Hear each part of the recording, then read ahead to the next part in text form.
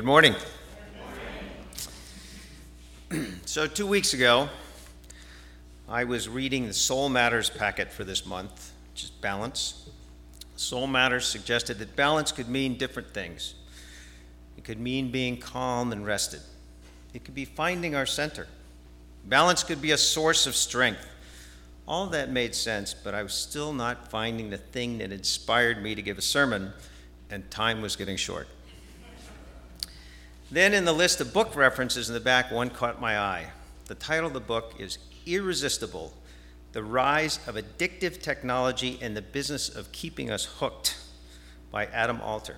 I thought, now there's a topic I could get into.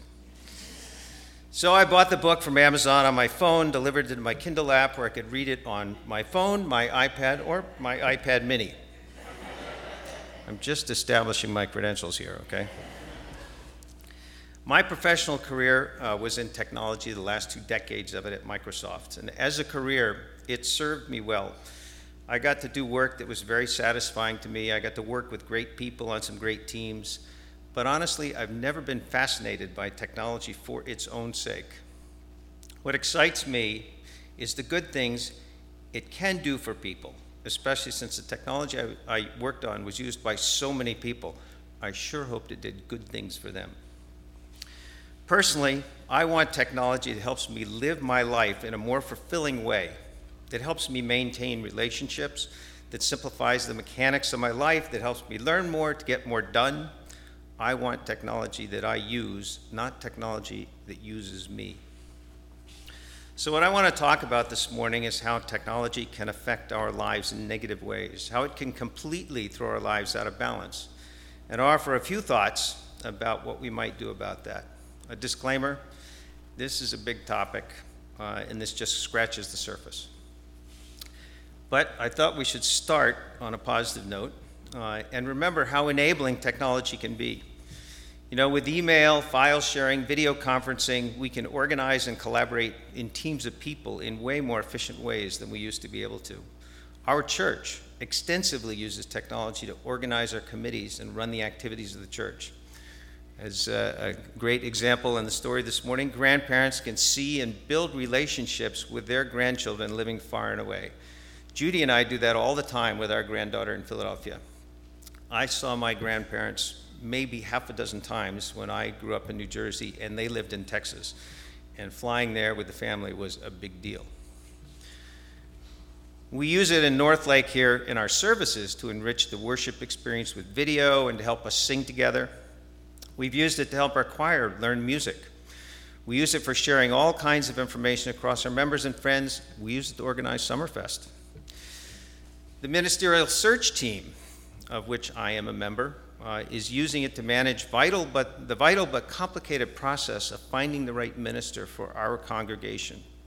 For example, you'll be receiving an online survey that's one of the ways we use to gather information about who we are so we can inform the potential ministers, and what we want in a minister. It's just one way we'll do that. We'll also have cottage meetings where people have the opportunity to interact and reflect together. You'll hear more about that later. The UA has a technology platform that manages this dance or this dating process between congregations and ministers, a process, by the way, that's regarded as a best practice among denominations. It would be way harder without technology. But technology can also be negative. One common way, it can be too complicated and frustrating to use. That's a very rich topic, but not for today. Another negative that has personally affected me is it can be very distracting. I've used emails since 1979 and have long been dependent on it.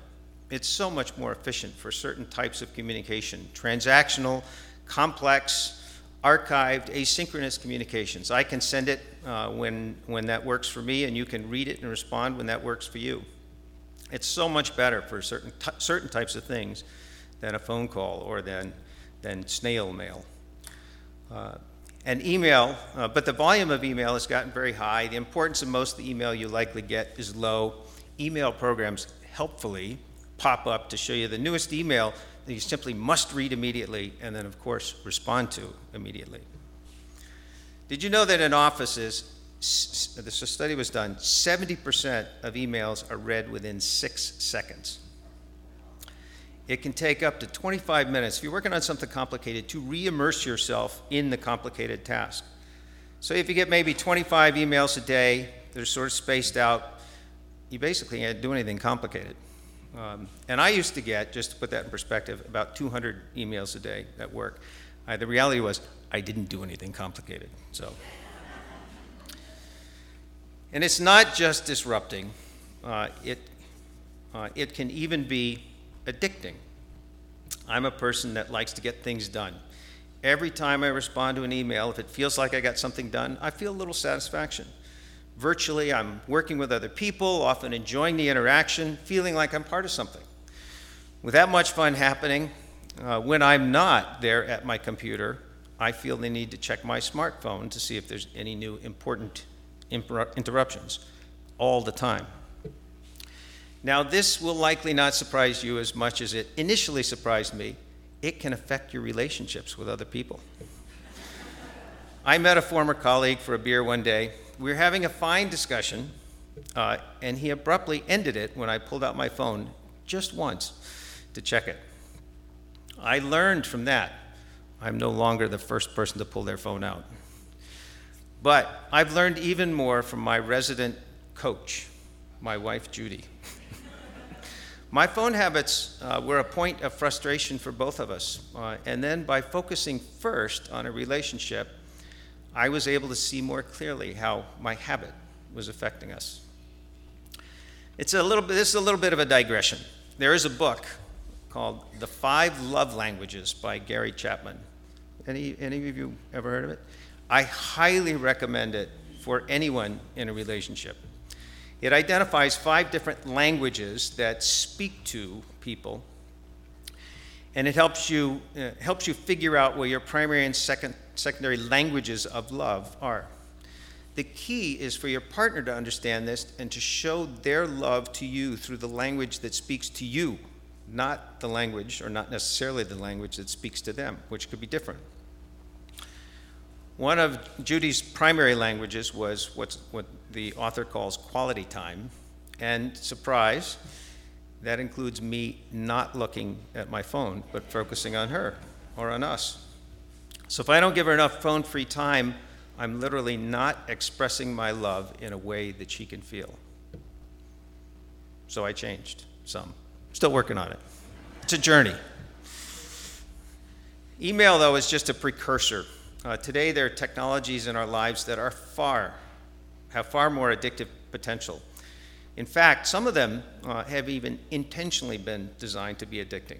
More on that later. So behavioral addiction is a form of addiction. This is I'll quote the definition from the book. Form of addiction that involves a compulsion to engage in a rewarding non-drug related behavior, sometimes called a natural reward, despite any negative consequences to the person's physical, mental, social, or financial well-being. Some of the traditional examples of that were gambling, shopping to excess, shoplifting. Those were behavioral addictions. Now it's technology that's rapidly creating a whole new series of addictions. Addictive behaviors and drugs activate the same reward center in the brain, according to Claire Gillen, a neuroscientist who studies obsessive and repetitive behaviors. The addictive drug or behavior produces a pleasurable sensation or reward by releasing dopamine into the brain. The dopamine release is much higher level from drugs than it is from addictive behaviors, but in both cases, repetition builds up tolerance, which requires a higher level of drug or of the behavior to escape the lull in between.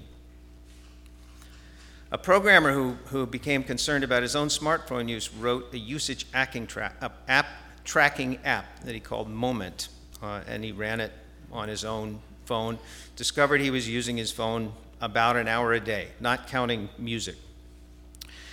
Then somebody used that in a study and found that most people spend between 1 and 4 hours a day on their smartphone.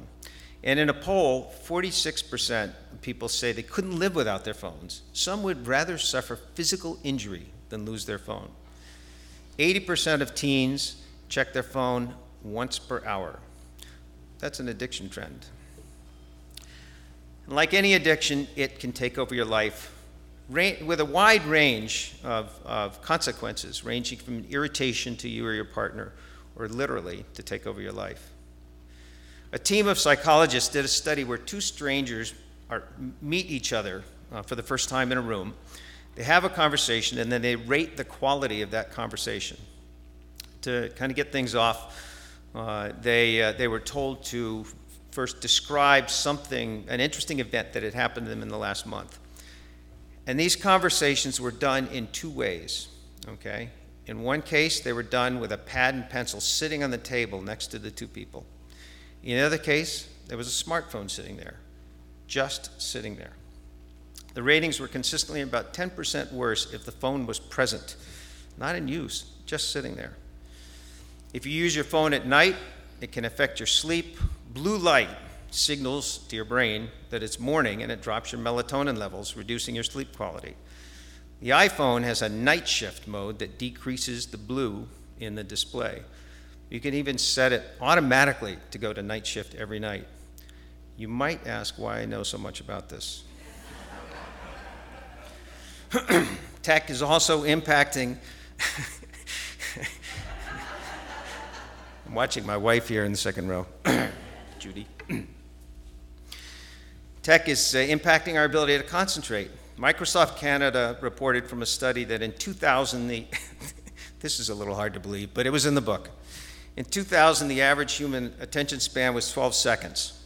By 2013, and remember that the addictive technologies we're talking about have really evolved in the last literally 15 years. In 2013, it had fallen from 12 seconds to 8 seconds. And according to Microsoft, a goldfish has an attention span of 9 seconds. That is not evolution, that's devolution. So clearly a technology behavioral addiction can take over your life and displace the things that you know intellectually you would find more fulfilling and enriching.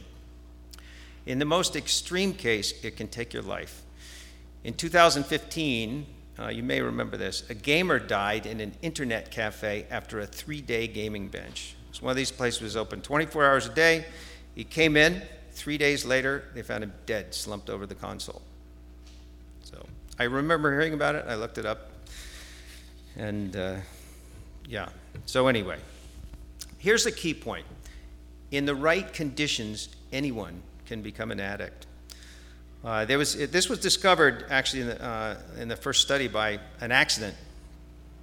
Electrodes were placed in the brains of rats in a center of the brain that would produce pain if they received a small shock.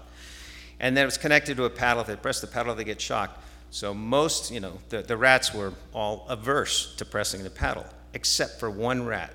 And that rat kept pressing the paddle about every 10 or 15 seconds until the rat dropped dead 24 hours later. And so as they were trying to figure out what happened, they discovered that the electrode was bent, so it didn't go into the place in the brain where they thought it went. It went to a pleasure center in the brain instead. And it basically, you might say, was it that rat? And they reproduced exactly the same result when they put the electrode in the pleasure center in the rat. That's the fundamental of addiction. Here's another thing to understand. If you remove the conditions, it's much more likely that the addiction can be cured. In Vietnam, the conditions of boredom and stress that soldiers faced, coupled with a cheap and easily available source of heroin, led to an alarming addiction rate. The Army tried to aggressively control drug access and to rehabilitate the addicted soldiers. The relapse rate in Vietnam was 95%. 95% relapse. Further alarmed, they commissioned a study of the returning vets. But once out of the conditions that had fostered the addiction, when they were back home with their normal day-to-day activities and relationships and work and just shopping and things like that, the relapse rate was 5%. So knowing these two things is important to figuring out how to prevent and recover from behavioral addictions. Technology can be deliberately designed to be addictive. I won't go into detail, but in the book, irresistible. A large part of the book is dedicated to talking about how this is done. And there are 6 key elements of goals and progress and escalation, what they call cliffhangers, and social interaction. There's a massively online game, World of Warcraft, which is a great example of this. I have never played, but it's a multiplayer game, so it has a social interaction piece, and half of the 5 million people that play it online consider themselves addicted. Facebook and Instagram have addictive elements encouraging you to like what others post. Then you post something and it tells you whenever someone liked or commented, so you have to go see, of course. And pretty soon you're posting for the likes. That's the reward. Facebook magically shows you the things you're most interested in by carefully tracking whatever you do. It basically grooms you to be as active a Facebook user as possible. So as adults, we've experienced all this in the last 10 to 15 years. Kids are growing up with it. Today, it's estimated that a child between the age of 8 and 18 spends a third of their time sleeping, a third of their time at school, and a third of the time on devices with new media. When kids communicate by texting, they're not looking at the people, they can't see the people, so they don't build empathy. They don't get to observe somebody's face when they send them something mean. They only feel what they feel when they send something mean, which might be an immediate sort of perverse satisfaction. Reinforcement of the worst behavior doesn't bode well for the future. As one parent said, "I'm not raising kids, I'm raising the adults that they'll be." So, what are some of the solutions? The most critical thing is to be aware of technology's impact on your life and the life of your children. Choose technology carefully. Apps that engage kids, cause them to think and interact with adults are best. The most effective forms of online learning for college-level courses have been found to be a combination of short online lecture segments followed by interaction with teachers and other students and some simple online testing. Simplistically, there are 2 ways to deal with behavioral addictions. Either eliminate the behaviors or harness them for good. It's not news to most parents that it's vital to moderate and control your kids' use of technology. Ironically, the technology leaders, the guys that build this, they know it. In 2010, Steve Jobs told a New York Times interviewer that his kids had never used an iPad. "We limit how much technology our kids use at home," unquote. A study was done testing 2 groups of children in terms of taking them out of the environment. A study was done testing 2 groups of children for their sensitivity to emotional cues. And they were tested twice, once at the beginning of the week and once retested, same test, at the end of the week. And their scores went up a little bit because of the retesting, but that happened consistently across the 2 groups. In one of the groups, during the week, the kids went off to a camp where they had absolutely no access to technology. The behaviors were effectively blocked. In the other case, the kids were just at home where they normally were. The kids who went to camp consistently scored higher in the second test, above and beyond retaking the test than the other kids did. So you remove the technology, and they can recover. Or remove the behavior is a better way to do it, because the technology is here to stay. An example of harnessing the addictive capabilities for good. John Breen was a programmer whose son was struggling to learn words for the SAT. John designed a game that randomly presented words and then asked the player to choose the best definition from a list. John also happened to run a website educating people on world poverty. And he thought to combine the 2, and a site called freerice.com was born. I don't know if anybody heard. I hadn't heard of this till I read about it. If you play the game, if you choose the right definition for the word, a grain of rice is donated. He sells ads on the site. If you get enough people on the site, you make enough money from the ads, you can buy more rice. So if he gets lots of players, he can buy a lot of rice. He launched in October 2007 and raised 830 grains of rice on the first day. What's that, maybe a cup? 2 months later, he raised 300 million grains in a single day. In 2014, freerice.com raised its 100 billionth grain, enough to feed 5 million adults for a day. And a lot of words were learned along the way. What can you do about an existing behavioral addiction? It's important to remember a behavioral addiction has three elements. It has what's called the cue, whatever it is that prompts the behavior, the process, which is the behavior itself, and the reward, the payoff that motivates the behavior. And one of the options, and they use the example of people trying to change the behavior of biting their nails. If they start to fidget, that's the cue that says they're going to be biting their nails soon. And what they can do instead, for example, is squeeze a stress ball a certain number of times. So you can find some alternate behavior and train yourself to implement that. You can offset the reward with a consequence. My son, Brian, also here this morning, told me about phone-free dinners out with his friends. I hope I've got this story right since he's hearing it. Everyone puts their phone on the table. The first one to pick it up pays the bill. So they have to look at their phones and not touch them. It's great training. And then for deeply entrenched behaviors, there are professionals and rehabilitation programs that specialize in behavioral addictions. So, what's the future look like? A decade ago, who would have predicted that Facebook would have 1.5 billion users, most of whom say they wish they spent less time on it? Or that Instagram would have 60 million new photos posted every day? Or that 20 million people would count their every step on a device on their wrist? These experiences didn't even exist in 2000, and by 2030, it'll be a whole new set. Truly immersive experiences like virtual reality have not yet gone mainstream. Virtual reality can feel so real, it can literally change people through the intensity of being there in a horrible situation. That could be used for news. You could be there in Syria, for example, as the war goes on. And what happens when virtual reality becomes the substitute for actually being there? We're really just beginning the climb of the impact of technology on us. Ultimately, it's up to us. So one final quote from the book. Our attitude to addictive experience is cultural. And if our culture makes space for work-free, game-free, screen-free downtime, we and our children will find it easier to resist the lure of behavioral addiction. So let's do it.